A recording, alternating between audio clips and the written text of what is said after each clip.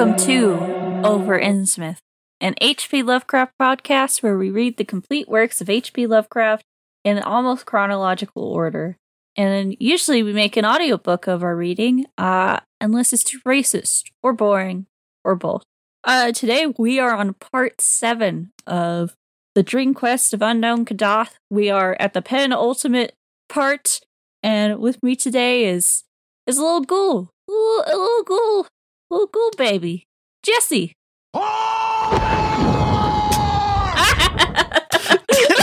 Hey, it's me. It's me. I'm a ghoul. I partook of some. What's it like being like a weird dog?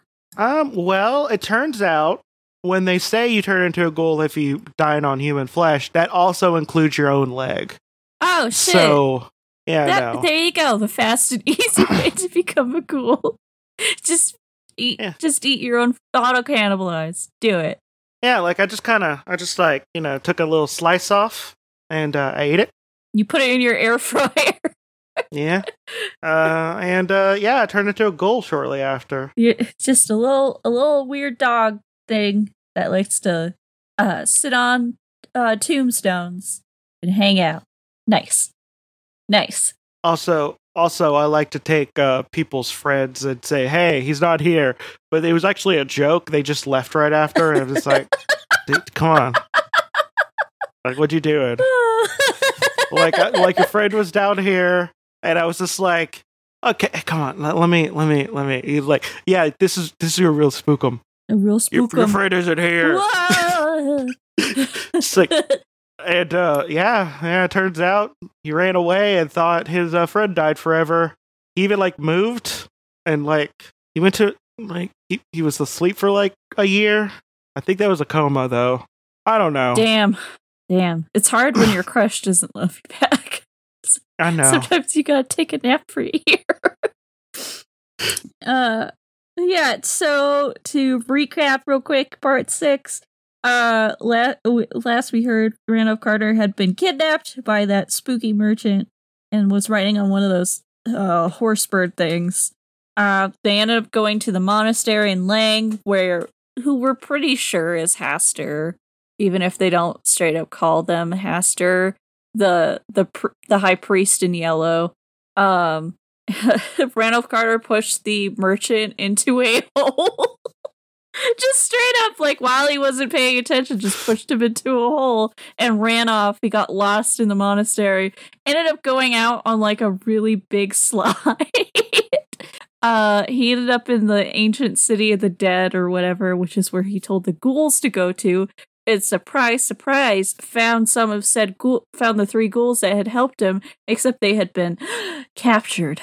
Oh, no. So, Randolph Carter ended up going to the, Underdark kind of place where the ghouls live.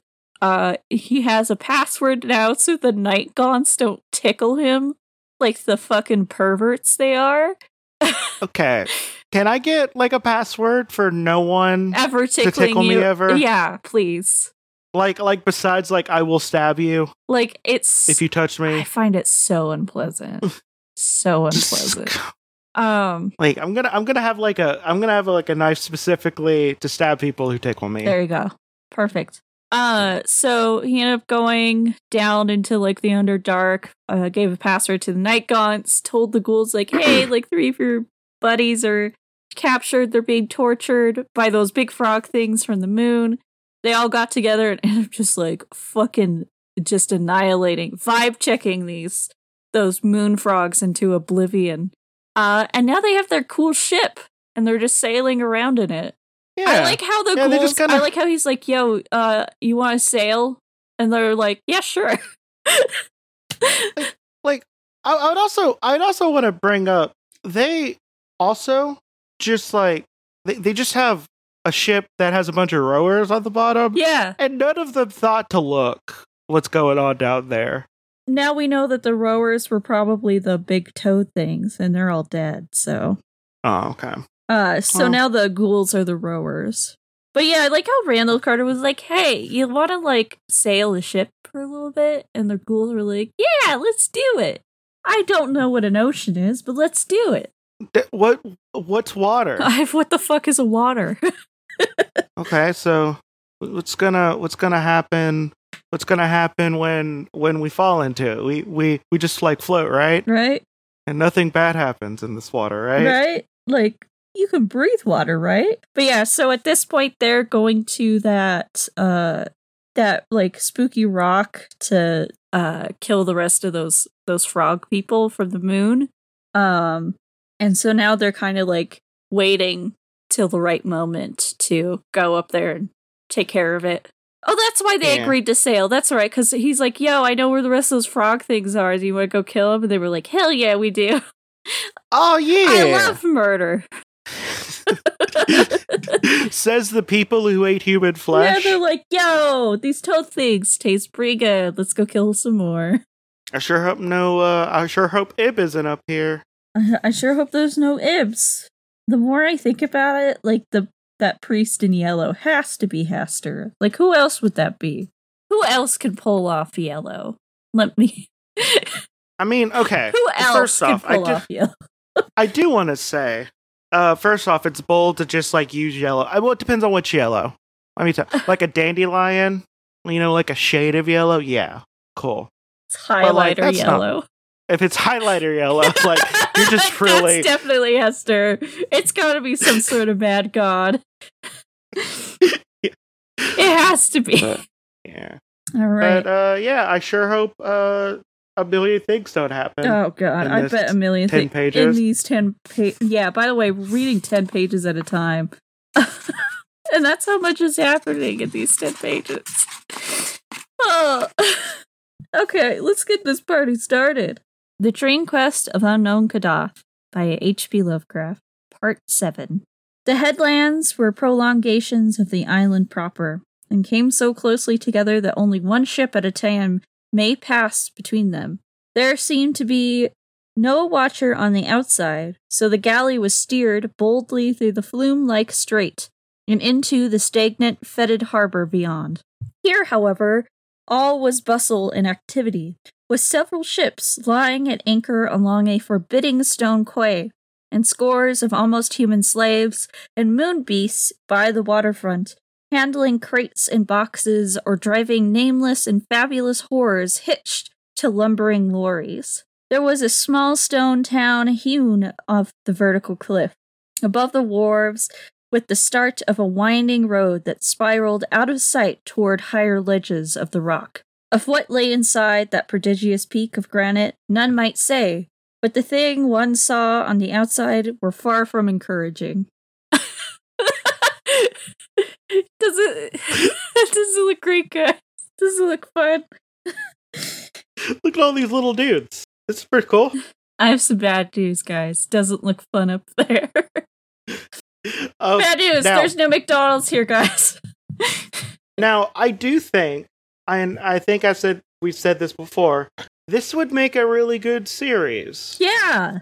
Like if you're gonna do anything as, like, if you're gonna do like a Lovecraft thing as like a TV show and not examine racism, but just kind of have it as a thing. Yeah. This one. Yeah. Even though there is some, like, I feel like there's some coded racism stuff. Oh, no, his description of that spooky merchant that he pushed into the hole, I have purposely left out some racist descriptions of him. Yeah, there's some descriptions, but again, you can kind of strip that out a little bit. Also, the slaves that the moon beast eats, yeah. Yeah. But otherwise, not much else, surprisingly. I keep expecting it. He did use the slur for the Inuk people, but only once. Which is still 1 times too many. Don't get me wrong. Yeah, well, I will say, and this is not this is not me defending anything. It's about as bad as a Nancy Drew book from this time. A Hardy Boys novel from this time. Like I really want to impress how many insanely racist book writers and authors there were. How many at the same time insanely as Lovecraft? racist Lovecraft stories we've gone through. Like, Not like the way I can describe the story is not as racist as it could have been. exactly. Now, that being said, this would, the way that this is, like, set up, like, it's a bunch of vignettes Yes. that are loosely tied together. Yes. I think it would make for a good, like, a good show. Oh, definitely. And if you had, like, a decent CGI budget, it can be one of those shows that, you know, it doesn't even have to be, like, the best story-wise. It would just be very visually interesting. And, like, the way that I think I would put it is kind of like, how Adventure Time does storytelling sometimes. Yes. Like, where it's just a thing that happens. Yes. And it happens in an interesting way. And, you know, sometimes it doesn't have anything to do with anything else. It's just a story. Yeah. It's just it just happens. You see the characters go through it. That's it. Yeah, and I feel like you can get something like that. Yeah. And, like, you just have to get like they have to be attractive, obviously. Obviously. But, like, for Randolph, you know, you get like an attractive, like, skinny person Yeah. who's like aggressively white. So white. Just I mean, you know what? upsettingly white. You can make them whatever you want. Actually, yeah, Randall Carter is never described. Randolph Carter. Well, we assume he probably looks a lot like H.P. Lovecraft. Yeah. But I think there's only like no. I don't think any protagonist has been described so far. Only side character like Herbert West was described, and yeah, so like you can do whatever. But the narrator of that story was never described. We don't know what he looks like. He's just some dude that was very much in love with his roommate. Okay, get this, Dev Patel. Just saying. Please, can we just have Dev Patel and everything? He can be awkward and weird because we know he can do awkward and weird, Yes. and he can just like look hot, and we know he can act. So you know, Done. Yeah. So who do we need to pitch this to? A24. Listen, this story is in public domain. We should pitch it to the person who wants to do 2 other Lovecraft stories after Oh yeah, Space. yes. Because they would have do Shadow over Innsmouth and the Mountains of Madness. Oh fuck, Shadow over Innsmouth would be so good by that person. Okay. I mean, Color Out of Space was really good. I can only imagine how Shadow over Innsmouth would be. Yeah. Let me reiterate. Color Out of Space was an excellent modern retelling. Yes, it was excellent modern retelling. It was so good. It blew my expectations out of the water. I didn't know what I was going to expect. Yeah. Okay. All right. At sight of the oncoming galley, the crowds on the wharves displayed much eagerness. Those with eyes staring intently, and those without eyes wriggling their pink tentacles expectantly. They did not, of course, realize that the black ship changed hands, for ghouls look much like the horned and hooved almost humans, and the night gaunts were all out of sight below. By this time, the leaders had fully formed a plan, which was to loose the night gaunts as soon as the wharf was touched, and then to sail directly away, leaving matters wholly to the instincts of those almost mindless creatures. Marooned on the rocks, the horned flyers would first of all seize whatever living things they found there, and afterwise, quite helpless to think except in terms of homing instinct, would forget their fear of water and fly swiftly back to the abyss, bearing their noisome prey to appropriate destinations in the dark, from which not much would emerge alive. Are they gonna do a terrorism? Are they gonna do a terrorism? I think so. I think they're gonna do a terrorism. I mean, they basically said that they just wanted to take this place out. I mean, I understand, but like, that's a terrorism, right? That is a terrorism, Jesse. Well, actually, wait. No, wait. Okay. It would be violence for political means. Yeah, this isn't for political means. They're just like, fuck these guys.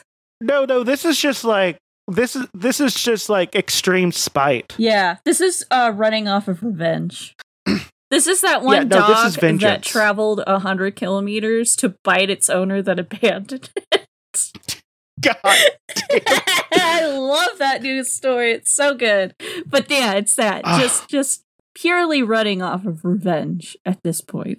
Okay, this is revenge. It's not a terrorism. Which I respect wholly. I respect that it's not a terrorism. Okay. I also like that they're like, the Night Gaunts will forget that they're afraid of water. Well, to be fair, like, if you get angry enough, you do kind of forget a lot of stuff. It's true. It's true. Also, dumb people are just like, you know, the reason why they're dumb is that they have not a lot of fear. Yeah, and they have described these things as wholly running on instinct and like nothing else. There is no sentient thought in these things. Head empty, no thoughts. Look at those eyes. Not a single thought behind them. That's exactly. Except they don't have eyes. God damn it.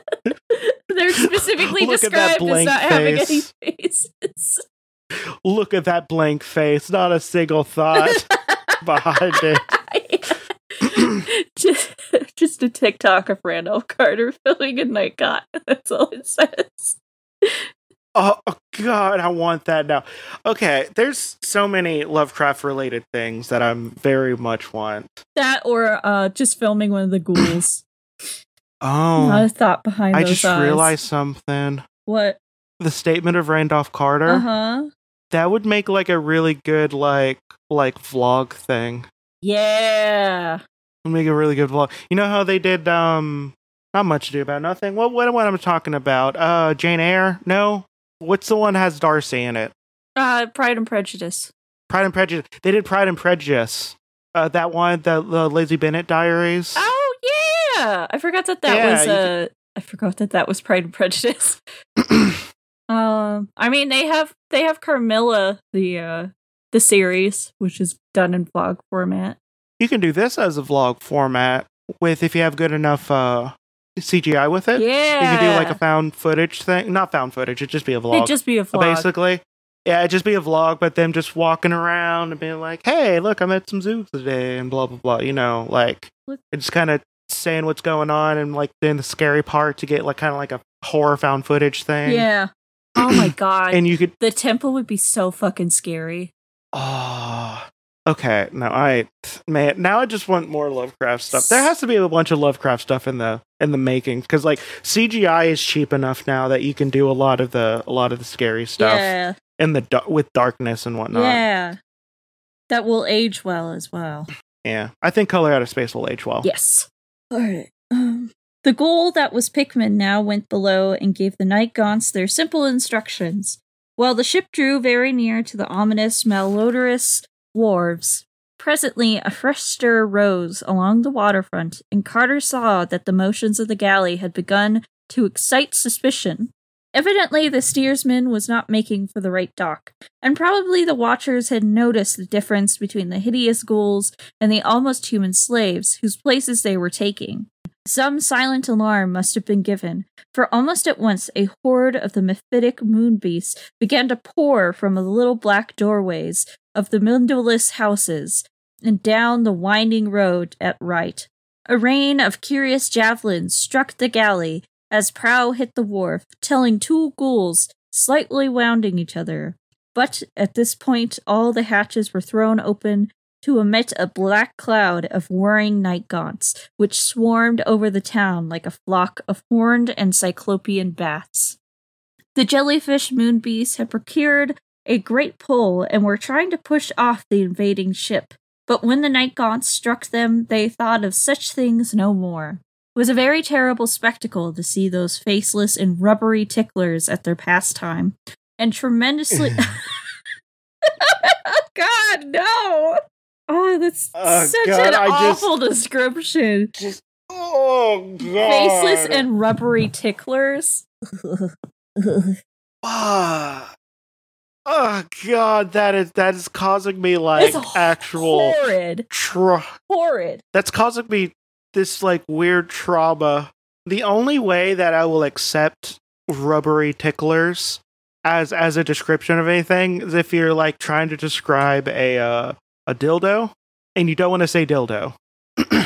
I know it's their fingies and they're going to tickle people like the mindless perverts they are. It was a very terrible spectacle to see those faceless and rubbery ticklers at their pastime, and tremendously impressive to watch the dense cloud of them spread through the town and up the winding roadway to the reaches above. Sometimes a group of the black flutterers would drop a toad-like prisoner from aloft by mistake, and the manner in which the victims would burst was highly offensive to the sight and smell. When the last of the night gaunts had left the galley, the ghoulish leaders glibbered an order of withdrawal, and the rowers pulled quietly out of the harbor, between the grey headlands, while still the town was a chaos of battle and conquest. I was just thinking, I was like, they're probably going to drop some of them. Yeah, I would just leave. I like their plan. Just get the fuck out of here. Like, we're just Problem solved. Like, we're leaving. It's like the thing that I would do because when I was a teenager, because I was a shitty person. What you do is you find a room that has someone in it that you want to bully. And you have some axe. You tape it down where it's spraying, throw it in, and then just block the door from them being able to get out. Yep. Yeah, because I was a shitty teenager. Nope. I remember that happening several times when I was in middle school to somebody. It's so bad. I fucking hate. Yeah, and like you just leave. You leave afterwards, and if you're good enough, they don't see you. They just know something happened, and then a noise happened, and then they just smell. I was once awful. I was once forced to wear Axe deodorant. And it was their chocolate deodorant. Yeah. It was super gross, but I had no other deodorant to wear, and I had to walk somewhere in summertime. And I was like, I will not be smelly. I refuse to smell like BO. But I was very disappointed that there were no women tackling me when I walked out of the house, like the commercial implied. Yeah. And false advertising. Yeah, you should have been drowning in poo. Ah, fuck. Drowning pussy. For the last, no. Yeah. No, just they lied to me.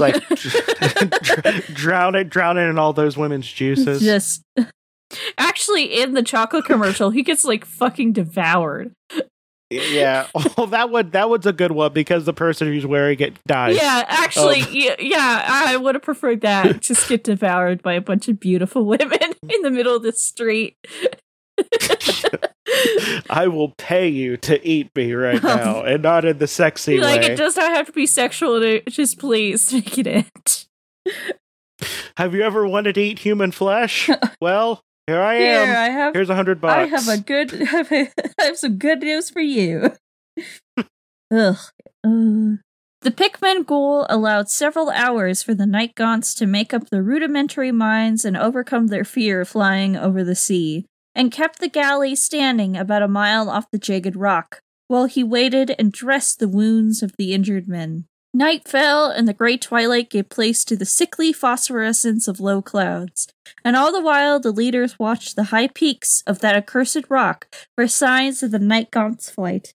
Toward morning, a black speck was seen hovering timidly over the topmost pinnacle, and shortly afterward, the speck became a swarm.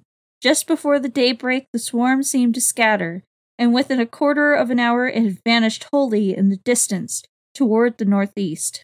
Once or twice, something seemed to fall from the thinning swarm into the sea, and Carter did not worry, since he knew from observation that the toad-like moon beasts cannot swim.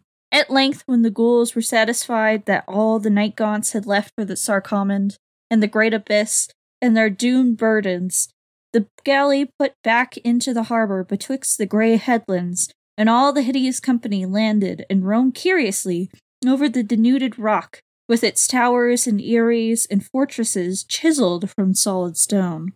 Frightful were the secrets uncovered in those evil and windowless crypts, for the remnants of unfinished pastimes were many, and in various stages of a departure from their primal state. Carter put out of the way certain things which were of fashion alive, and fled precipitately from a few other things, which he could not be positive. The stench-filled houses were furnished mostly with grotesque stools and benches carven from moon trees, and were painted inside with nameless and frantic designs.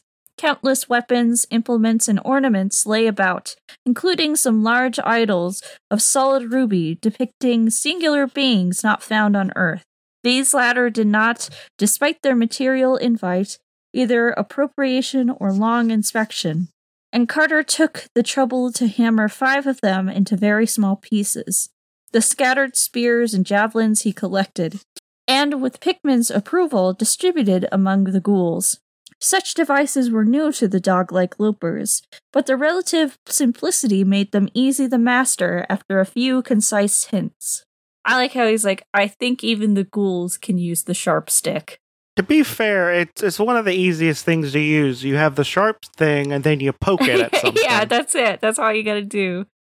I bet the ghouls are fucking loving this. They're like, a sharp stick? Why didn't I think of that? Also, I bet that, he's becoming a warlord. Yeah. Damn. He's been involved in 2 wars so far. Yeah, and now he has a bunch of soldiers. The Zoogs and the cats, and now the ghouls and the night gods and the moon beast thingies. Yeah. Damn.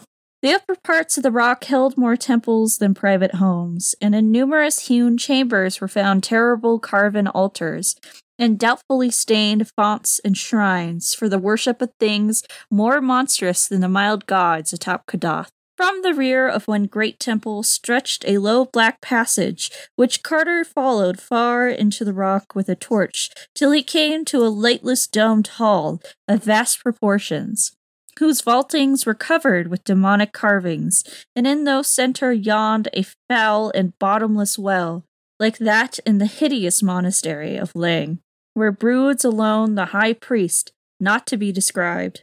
On the distant shadowy side beyond the noisome well, he thought he discerned a small door of strangely wrought bronze, but for some reason felt an unaccountable dread of opening it, or even approaching it, and hastened back through the cavern to his unlovely allies as they shambled about with an ease and abandon he could scarcely feel.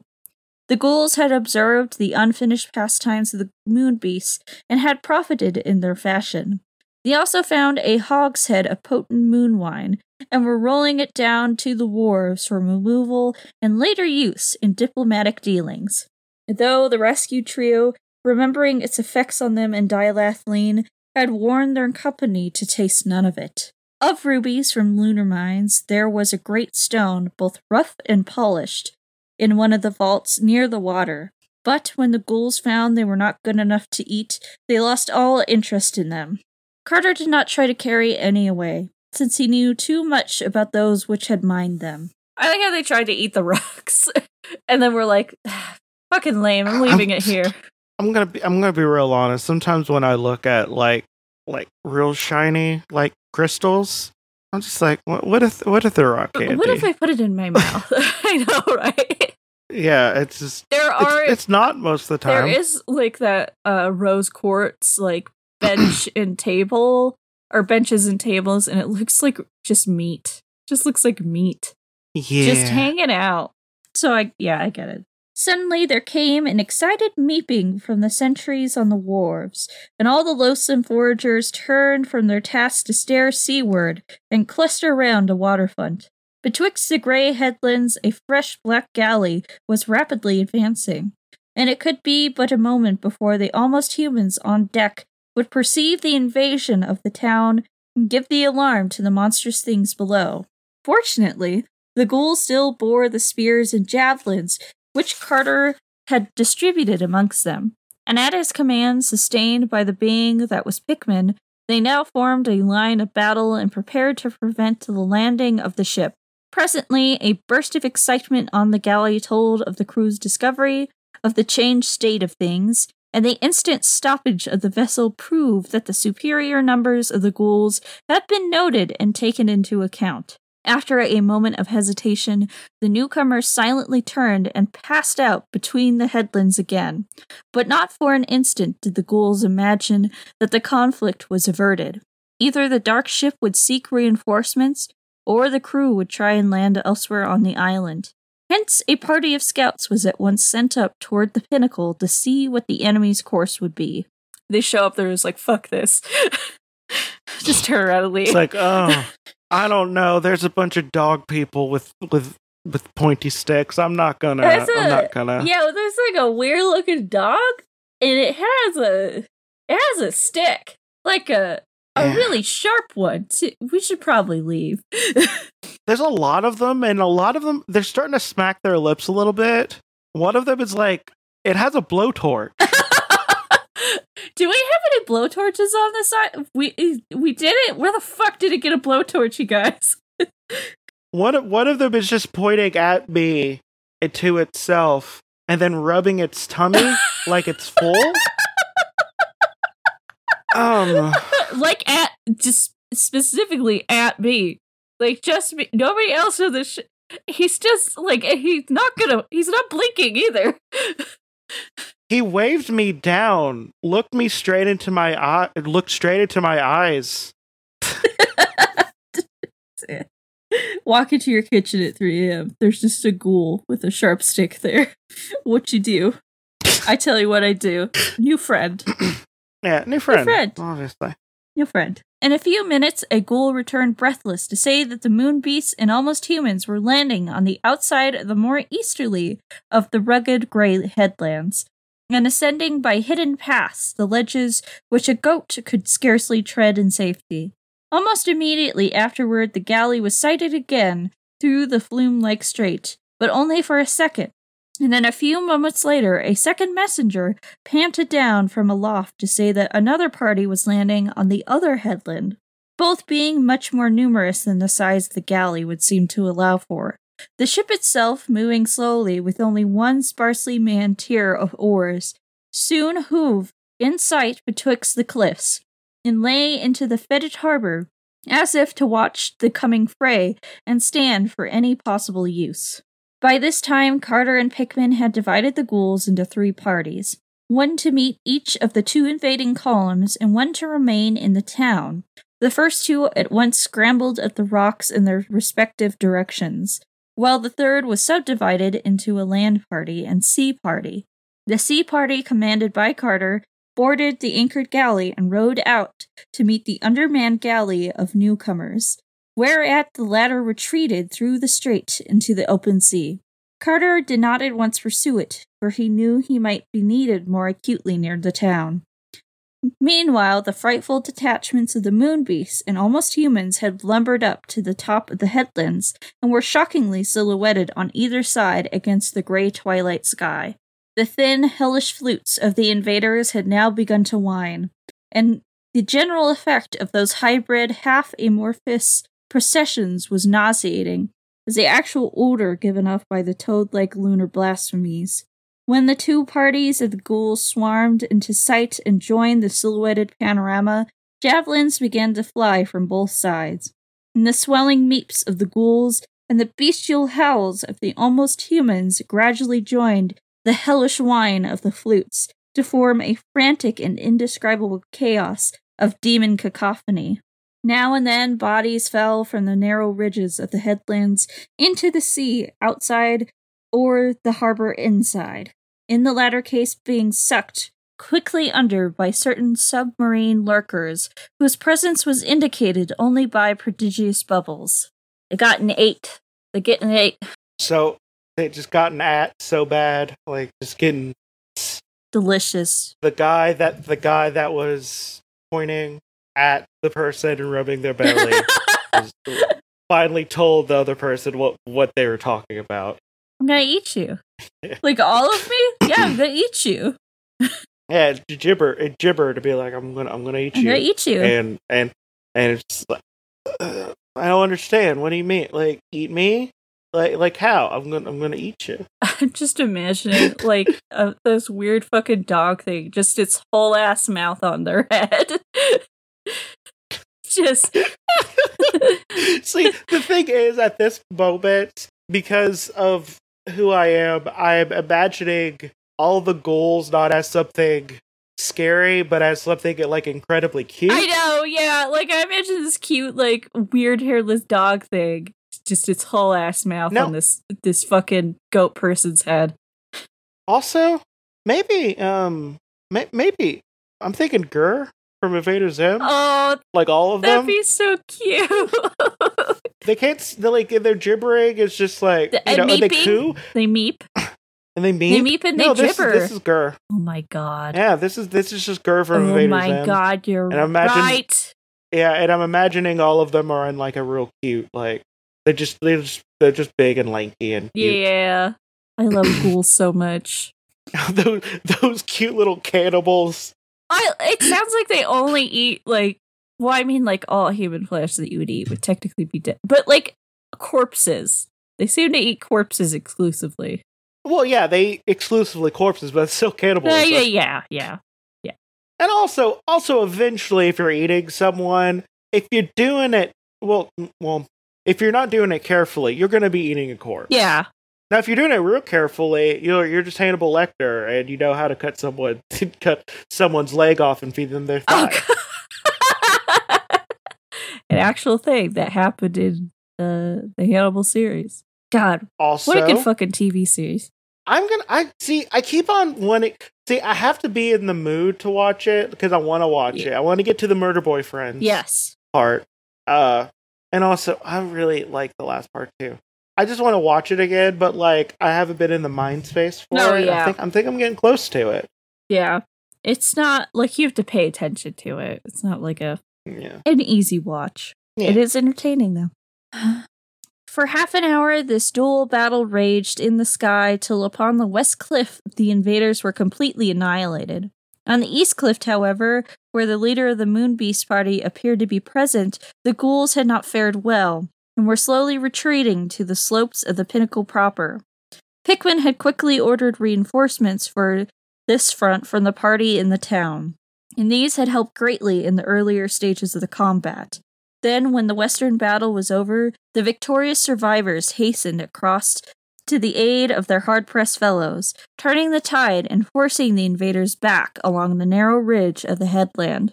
The almost humans were by this time all slain, but the last of the toad-like horrors fought desperately with the great spears clutched in their powerful and disgusting paws. The time for javelins was now clearly past, and the fight had become hand-to-hand contest of what few spearmen could meet upon that narrow ridge. As fury and recklessness increased, the number falling into the sea became very great. Those striking the harbor met nameless extinction from the unseen bubblers. But of those striking the open sea, some were able to swim to the foot of the cliffs and land on tidal rocks, while the hovering galley of enemy rescued several moon beasts. The cliffs were unscalable, except where the monsters had debarked, and so that none of the ghouls on the rocks could rejoin their battle line. Some were killed by javelins from the hostile galley from the moon beasts above, but a few survived to be rescued. When the security of the land party seemed assured, Carter's galley sailed forth between the headlands and drove the hostile ship far out into the sea, pausing to rescue such ghouls as were on the rocks or still swimming in the ocean. Several moon beasts washed on the rocks or reefs were speedily put out of the way. I just want to say, who would have thought that Pickman would have been a major character? Who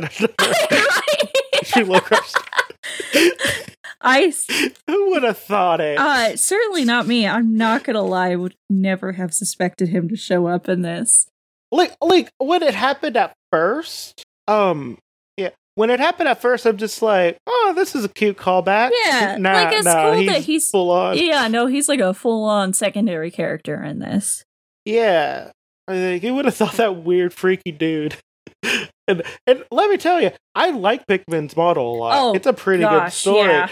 But like, I just would have never thought we would have gotten Pickman in another Lovecraft story, maybe in like a extended mythos. Yeah, exactly. Yeah. He didn't seem like. I don't want to say like unimportant. He seemed like a one shot. Like he was gonna be in Pickman's model. That was it. Done. He seemed like a Herbert West. Yeah. Or something like that. Yeah. He has his own story named after him. Why would he show up anywhere else? Yeah. But alas, here we are. He's a weird little dog thing. Good for him. Good for him. Yeah. I'm proud of him. He's living the dream. Yeah, first off, living the dream. Second off, what word am I trying to say? Just apparently a competent general. Yeah. Surprise. Yeah. Who would have thought? I wonder if ghouls can read. Maybe that's what makes you a ghoul leader, is that you're not illiterate. Which makes sense that Pickman would be in charge. Yeah. Well, okay, this is like a minor thing of a book that I'm reading. Uh-huh. But like there's this but it's called Starless, and the first part's like set in like this desert. I don't want to say monastery, but it's basically where people go to burn off their sins, and they learn how to like fight and whatnot to be like a reserve army. Oh. Pretty much.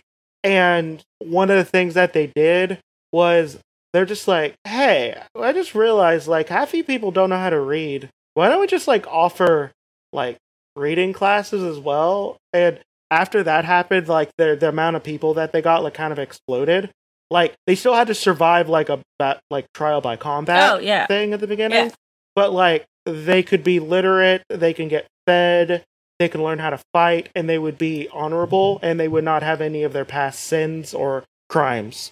And it's interesting how reading is literacy is super important. Yeah, and there's a lot of illiterate people still, by the way. Oh yeah, yeah. It's just easier for them to hide it now with how technology is. Yep. So be nice to people. Be nice to people. Sometimes they don't have good education. Yeah. Or they have some kind of learning disability. Yeah, which is okay, My sister, for example, cannot spell at all. Extremely smart, can read any book really fast, cannot spell at all. Yeah, but spell check exists, so whatever, fuck it. Exactly. We don't need that anymore. It doesn't matter. Also, finally, the Moonbeast galley being safely in the distance and the invading land army concentrated in one place, Carter landed a considerable force on the eastern headland in the enemy's rear, after which the fight was short-lived indeed. Attacked from both sides, the noisome flounderers were rapidly cut to pieces or pushed into the sea, till by evening the ghoulish chiefs agreed that the island was again clear of them.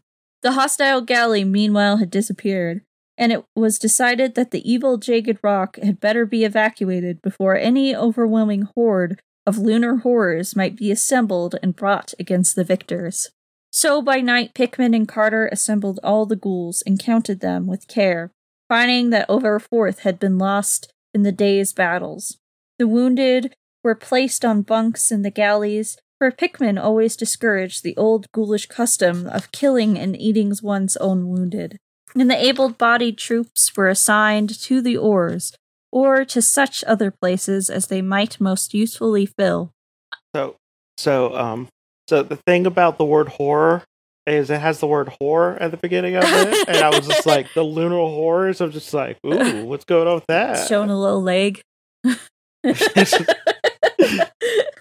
It turns out it's just a woman that like exists in a place that incels sometimes go, and it's just like a normal woman. It's just a normal ass person. Yeah.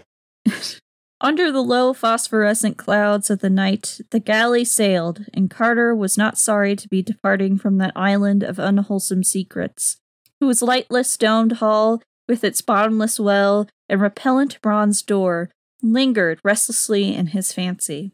Dawn found the ship in sight of Sarkoman's ruined quays of basalt, where a few Nightgaunt sentries still waited, squatting like black-horned gargoyles on the broken columns and crumbling sphinxes of that fearful city which lived and died before the years of man. The ghouls made camp amongst the fallen stones of Sarkoman, dispatching a messenger for enough Nightgaunts to serve them as steeds.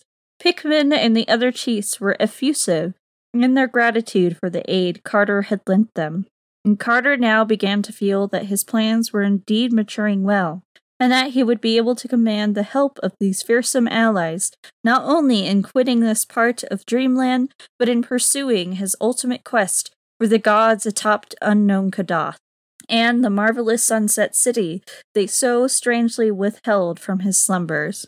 Accordingly, he spoke of these things with the ghoulish leaders, telling them that he knew of the cold waste wherein Kadath stands, and of the monstrous Shantoks, and the mountains carven into double-headed images which guard it.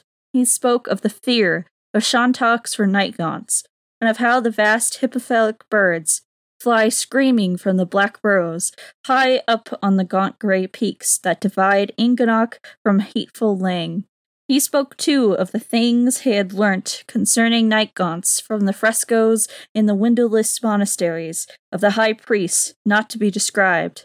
Now even the great ones fear them, and in their ruler is not the crawling Nyarlathotep at all, but the hoary and immemorial Nodens, lord of the great abyss. So, what if... Okay, so I think I know what his whole plan is going to be. Okay, you get a bunch of ghouls, you send them up front, and Nyarlathotep can only vibe check so many of them. Oh, no! A couple of them are going to get through. So, like, if you, like, you know, you just, like, sneak past them, you know? Yeah. Or he's going to take the night gaunts. Just a lot of night gaunts. Maybe Nyarlathotep doesn't like night gaunts either.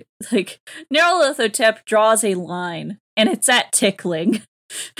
Nyarlathotep may be basically a bunch of tentacles and no face, but also, like, he don't like tickling. Don't tickle people. Fucking do not. Like, Nyarlathotep may be the crawling chaos and may have driven many a man mad with Barry his presence. But, fuck, tickling? What the fuck? You perverts?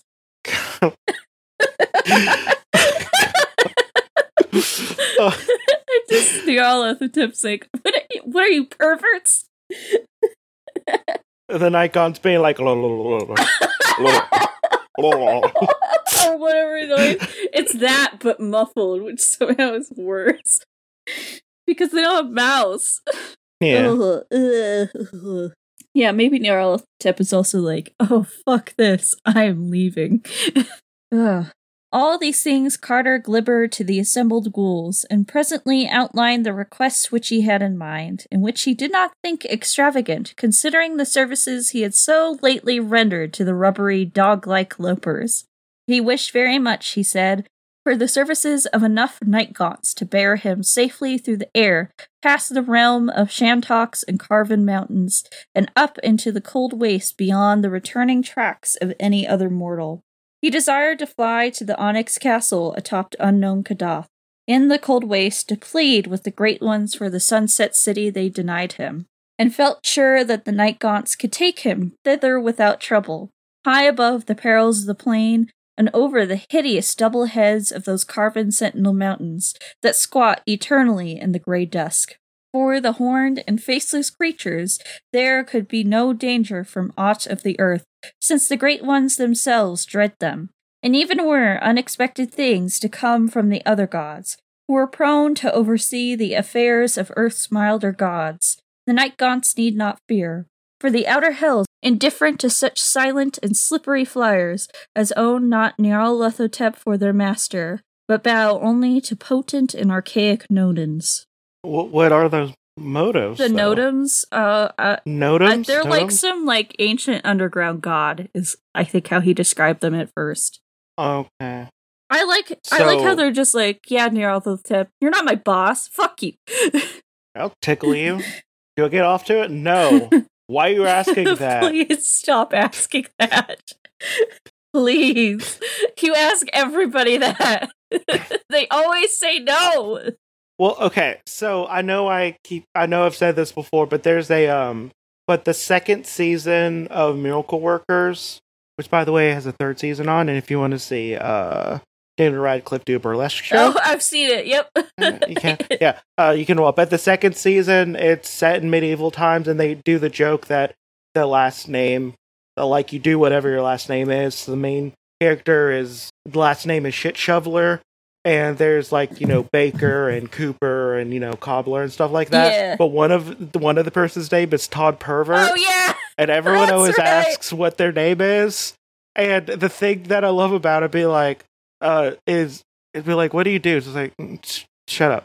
And at one point they're going to like behead the main character's dad, and they stop because power of friendship and blah blah blah, yeah. And moving speech. Yeah. And Todd Purver would be like, hey, if you're not gonna kill him, at least like make him do something, like show us his feet or like jerk off or something.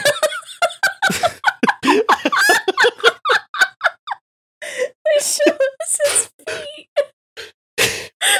and like anytime like he gets into like an area, I'll be like, Yeah, I just got done with my shift baking today. What did you get done doing, Todd Pervert? Don't talk about it. Oh, fuck. That's the Night Gaunt's job. They're the perverts of Dreamland. Yeah. Somebody's gotta do it. It might as well be them.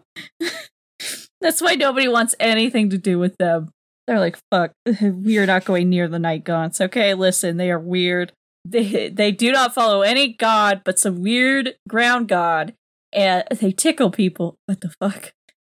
Did you hear they just like flew up to Nyarlathotep and started tickling it, and whenever he asked them to stop, be like, no. You're not my boss. And he's like, oh fuck. God damn it. They're not wrong. You're not my supervisor. A flock of 10 or 15 Night Gaunts, Carter glibbered, would surely be enough to keep any combination of Shantoks at a distance, though perhaps it might be well to have some ghouls in the party to manage the creatures, their ways being better known to their ghoulish allies than to men. The party could land him at some convenient point, within whatever walls that fabulous onyx citadel might have, waiting in the shadows for his return, or his signal, whilst he ventured inside the castle to give prayer to the gods of earth. If any ghouls chose to escort him to the throne room of the Great Ones, he would be thankful, for their presence would add weight to the importance of his plea.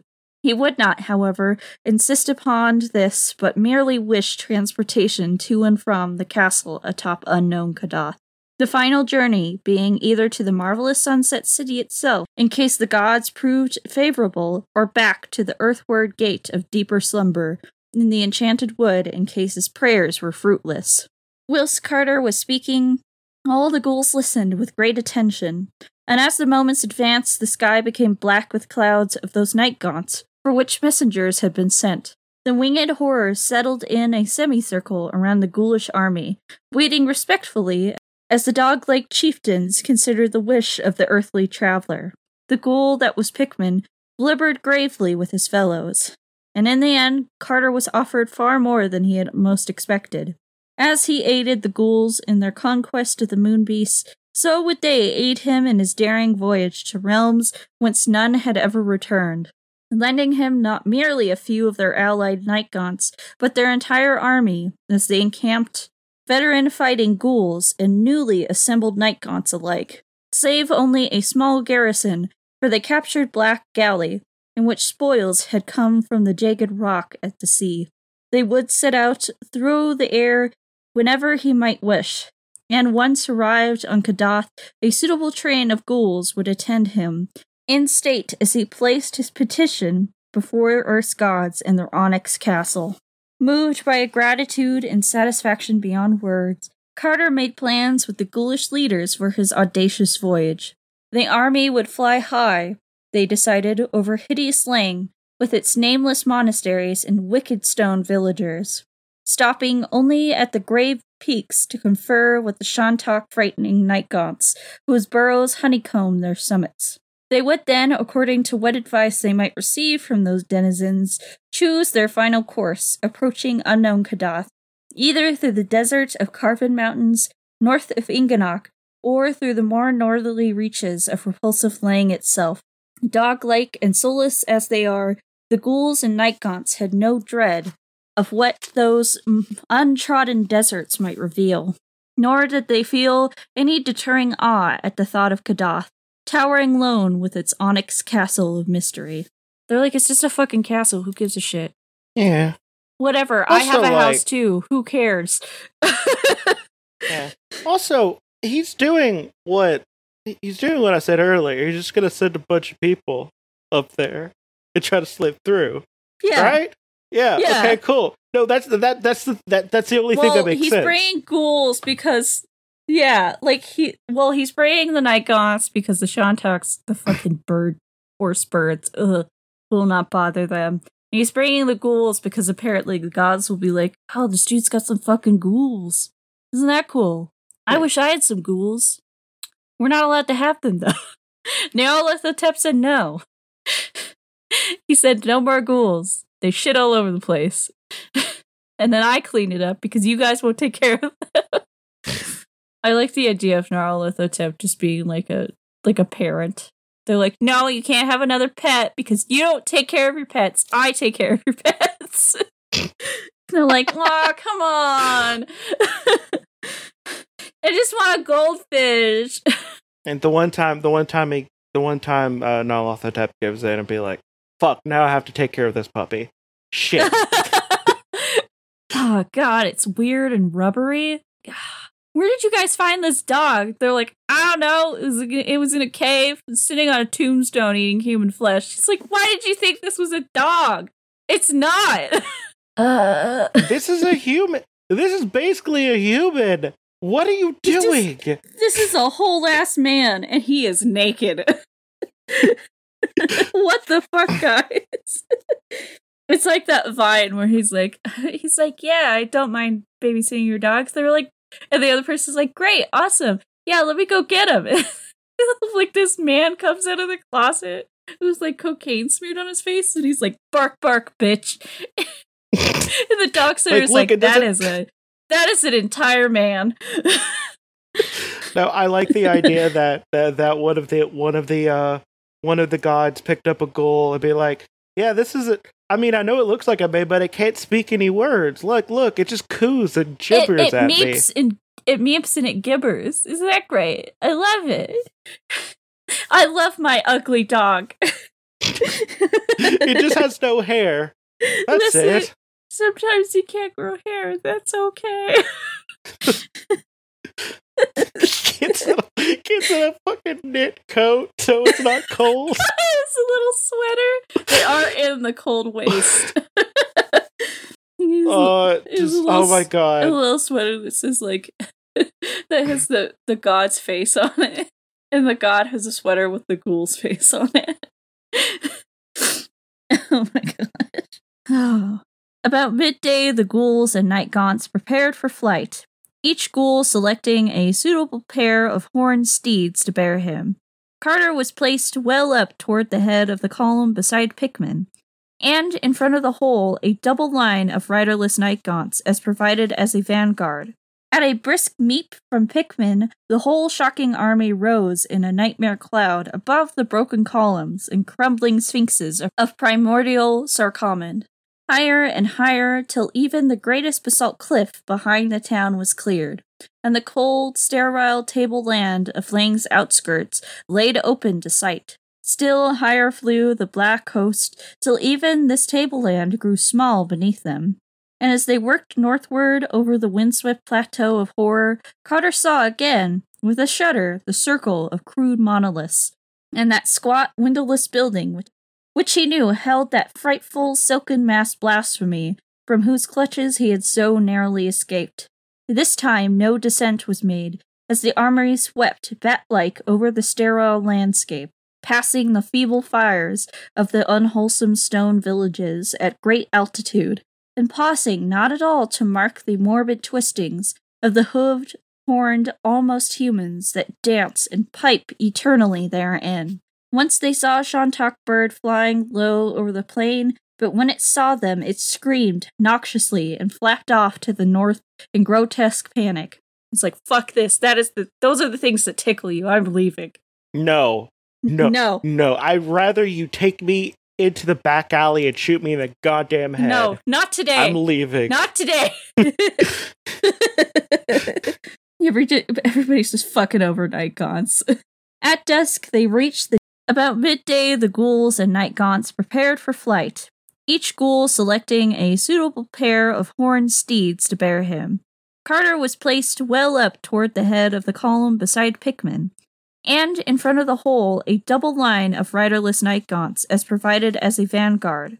At a brisk meep from Pikmin, the whole shocking army rose in a nightmare cloud above the broken columns and crumbling sphinxes of primordial Sarcommand. Higher and higher, till even the greatest basalt cliff behind the town was cleared, and the cold, sterile tableland of Lang's outskirts laid open to sight. Still higher flew the black host, till even this tableland grew small beneath them. And as they worked northward over the windswept plateau of horror, Carter saw again, with a shudder, the circle of crude monoliths, and that squat, windowless building, which he knew held that frightful, silken-masked blasphemy from whose clutches he had so narrowly escaped. This time no descent was made, as the armory swept bat-like over the sterile landscape, passing the feeble fires of the unwholesome stone villages at great altitude, and pausing not at all to mark the morbid twistings of the hooved, horned, almost humans that dance and pipe eternally therein. Once they saw a Shantak bird flying low over the plain, but when it saw them, it screamed noxiously and flapped off to the north in grotesque panic. If you know what I mean. I want to. No, I want to get a title that I'm always referred to before they say my name. Look, like yeah. Like the crawling chaos Nyarlathotep. It sounds cool. Like I just need I need one of those. Taco meat. It makes you feel important. Yeah, that sounds about right. Constantly. Antidepressants and taco meat. Crawling Chaos is a pretty rad fucking title, though. Yeah. Like the thing I like about it so much is because, like, it implies, like, this slow but impending doom. Yeah. Like, it's not like the sprinting chaos. Like, he's not coming at you fast. Yeah, like it's just gonna be. It's gonna get there slow eventually. And inevitable. And there's nothing that's gonna stop it, which is kind of terrifying. Yeah, and it's kind of like dying. In our Kingmaker game, my character does have a capybara whose name Prince Wibbles the Soft. Prince Wibbles the Soft. Whenever I was playing a Kingmaker game, we didn't get too far into it, but I had a gnome that whole thing was I'm gonna put myself into I'm gonna get a robot body. Yeah, that was this whole thing, and the thing is though, like they were lawful evil, and they needed subjects to like practice. Yeah. Their magic on. And that was fun. It was fun playing like a litigiously evil person. That is fun. Yeah. Oh gosh, we're close. We're close, Jesse. We've got 3 more pages. There they squatted in a hellish half-circle, their legs on the desert sand and their miters piercing the luminous clouds, sinister, wolf-like, and double-headed, with faces of fury and right hands raised, duly and malignly, watching the rim of man's world and guarding with horror of the reaches of cold northern world that is not man's. From their hideous laps rose evil Shantaks of elephantine bulk, but these all fled with insane titters, as the vanguard of Nightgaunts was sighted in the misty sky. Northward above those gargoyle mountains the army flew, and over leagues of dim desert where never a landmark rose. Less and less luminous grew the clouds, till at length Carter could only see blackness around him. But never did the winged steeds falter, bred as they were in earth's blackest crypts, and seeing, not with any eyes, but with the whole dank surface of their slippery forms.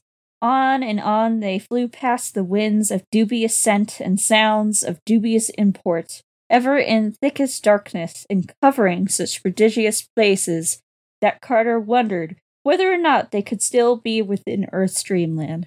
Then suddenly the clouds thinned, and the stars shone spectrally above. All below was still black, but those pallid beacons in the sky seemed alive with a meaning and directiveness that they had never possessed elsewhere. It is not that the figures of the constellations were different, but that the same familiar shapes now revealed a significance they had formerly failed to make plain.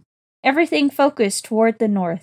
Every curve and asterism of the glittering sky became part of a vast design, whose function was to hurry first the eye and then the whole observer to some secret, terrible goal of convergence, beyond the frozen waste that stretched endlessly ahead. Carter looked toward the east, where the great ridge of barrier peaks had towered along the length of Inganok, and saw against the stars a jagged silhouette which told of its continued presence. It was more broken now, with yawning clefts and fantastically erratic pinnacles, and Carter studied closely the suggestive turns and inclinations of the grotesque outline, which seemed to share with the stars some subtle northward urge. They were flying past at a tremendous speed, so that the watcher had to strain hard to catch details. when all at once he beheld just above the line of the topmost peaks a dark and moving object against the stars, whose course exactly paralleled that of his own bizarre party. The ghouls had likewise glimpsed it, for he heard their low glibbering all about him, and for a moment fancied the object was a gigantic shantak, of a size vastly greater than that of the average specimen.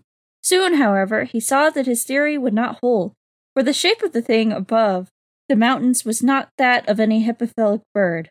Its outline against the stars, necessarily vague as it was, resembled rather some huge mitered head, or pair of heads, infinitely magnified, and its rapid bobbing flight through the sky seemed its most particular a wingless one, but soon perceived that it had parts below the parts he had first seen, since it blotted out all the stars in places where the ridge had deeply cleft. Then came a wide gap in the range, where the hideous reaches of transmontane Lang were joined to the cold waste on this side by a low pass through which the stars shone wanly. Carter watched this gap with intense care, knowing that he might be outlined against the sky above it in the lower parts, and the vast thing that flew undulantly above the pinnacles.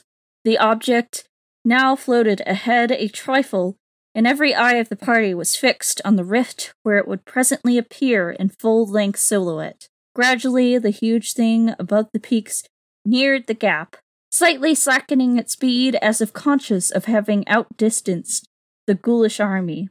For another minute suspense was keen, and then a brief instant a full silhouette in revelation came, bringing to the lips of the ghouls an odd and half-choked meep of cosmic fear, and to the soul of the traveler chill that was never fully left it. For the mammoth bobbing shape that overtopped the ridge was only a head, a mitered double head, and below it, in terrible vastness, loped the frightful swollen body that bore it, the mountain-high monstrosity that walked in stealth and silence, the hyena-like distortion of a giant arthropoid shape that trotted blackly against the sky, its repulsive pair of cone-capped heads reaching halfway to the zenith.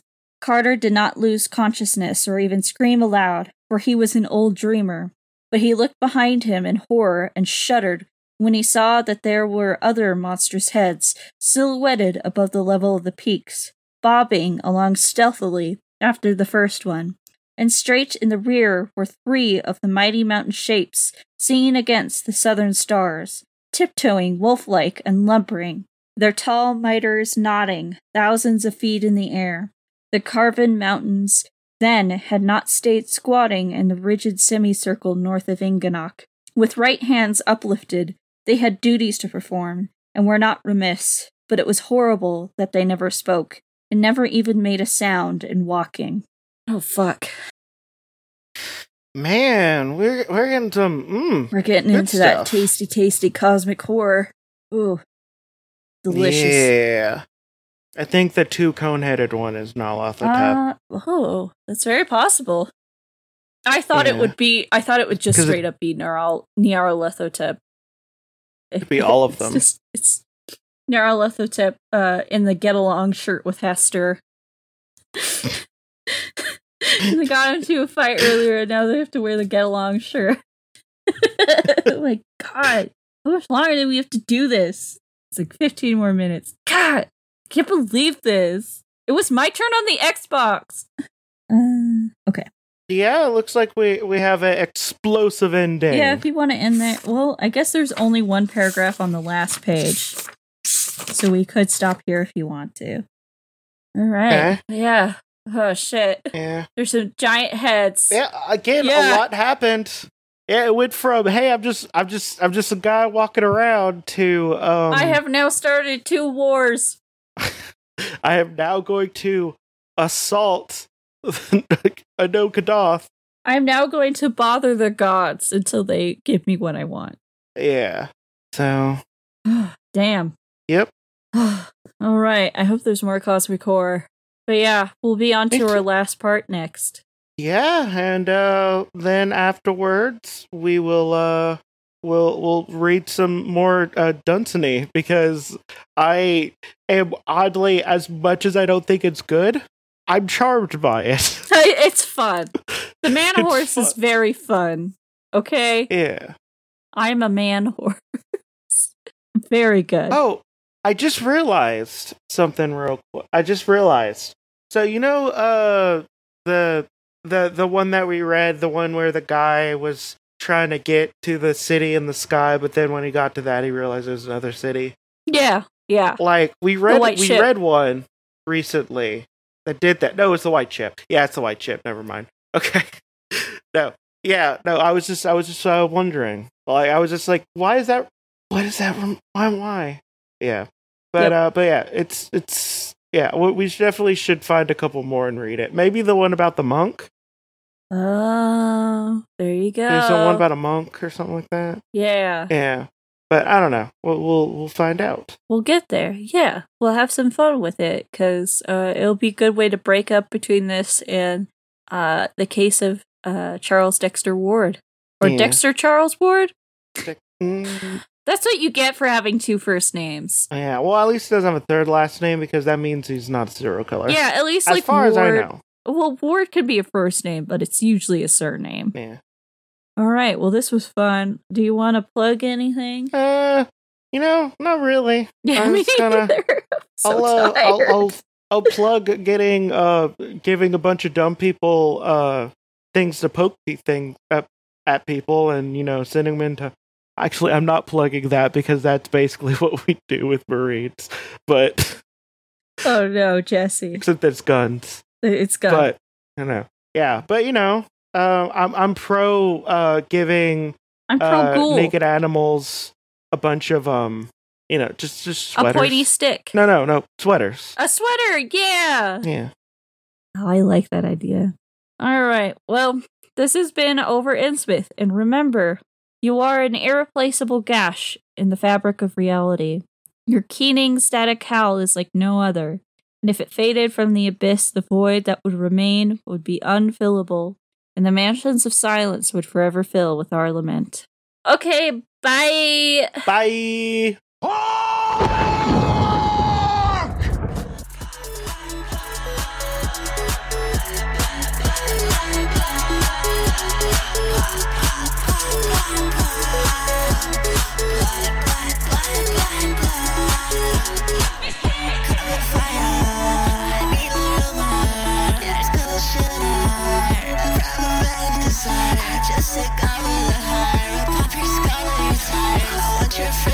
Everything in your fiber. I feel you like time. You get close, I click my gun. Am I alive or am I off? Your kiss that fuck like a thug. She want kisses over blunts. Like the cheese in her face. Got you feeling the place. Swear they call me race. Suicide's a mistake. Just not pursuing the race. Put you off in the head.